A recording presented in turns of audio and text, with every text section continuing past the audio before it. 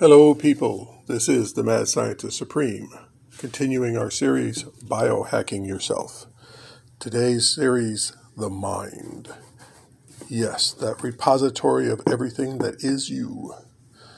First, we start with brain training apps. They've been tested, minimal effects, if any. If you study math, you'll be better at math. If you study spatial engineering, you'll be better at spatial engineering. It's minimal effect. You train something, you test on it, you're better at it. That's called learning, which is good. So if you get one that actually teaches you good stuff, go for it. Then we got LSD and mushrooms. In a set-up room, if you take a white room and go in there and do your LSD or mushrooms, you'll come out, alleviate depression, but that's about the only effect. But if you go in there with religious icons, you'll have a more positive, more better outlook on life. And then if you go in there with diagrams of engineering, you'll be better at engineering. You'll be interested in it. You'll study it. You'll learn it.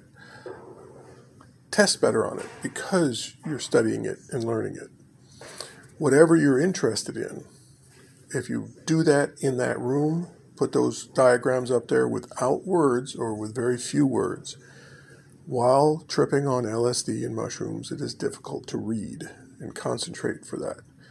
But pictures, ideas, busts, very memorable. So run with that. All right. Then we go back to Science Focus, April 2020, page 14. Ravens, as far as I know, have the most efficient brains in the animal kingdom. If you take a small amount of tissue from a raven's brain and put it in your brain in the appropriate areas and also from the appropriate areas, those areas of your brain that you use for mathematics, if you take the same area of a raven's brain, it is very tiny, but you only need a tiny amount, and you put in your brain, those very efficient neurons will bond with your neurons, and you'll be better at mathematics or spatial reasoning or whatever area you choose.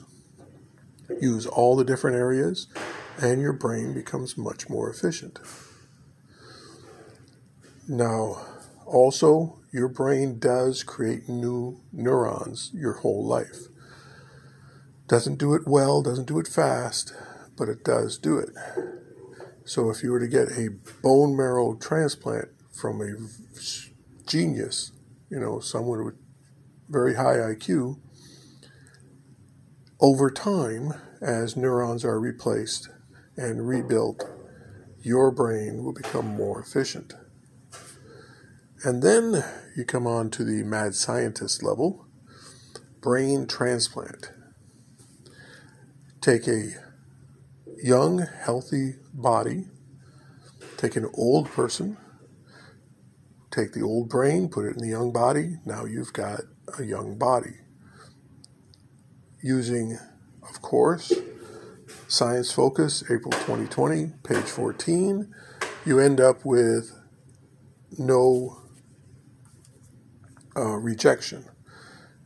You use nose nerves, where the nerves align with each other in order to get them to bond together so that you can see, smell, hear, and move your body about. And also replace the cerebral fluid with fluid from a regenerative salamander. All the nerves, all the tissues will grow, bond together, and within a few months, you will have a fully functioning new body. Yes, we should be able to survive in such situations for centuries. Getting the host new bodies is difficult. Not very often do people die. with brain death, but the rest of their body being functional. But at the same time, if you use your bone marrow and replace an arm, replace a leg, replace, etc., over time, you can replace your entire body with new tissue, new body. It just takes time and a lot of effort. Yes, brain transplant is today a possibility, just not, of course, authorized by the FDA. So if you're going to do it, you have to do it outside the U.S. or at least entirely privately funded. That is the Mad Scientist Supreme. I think we're done with biohacking for a while.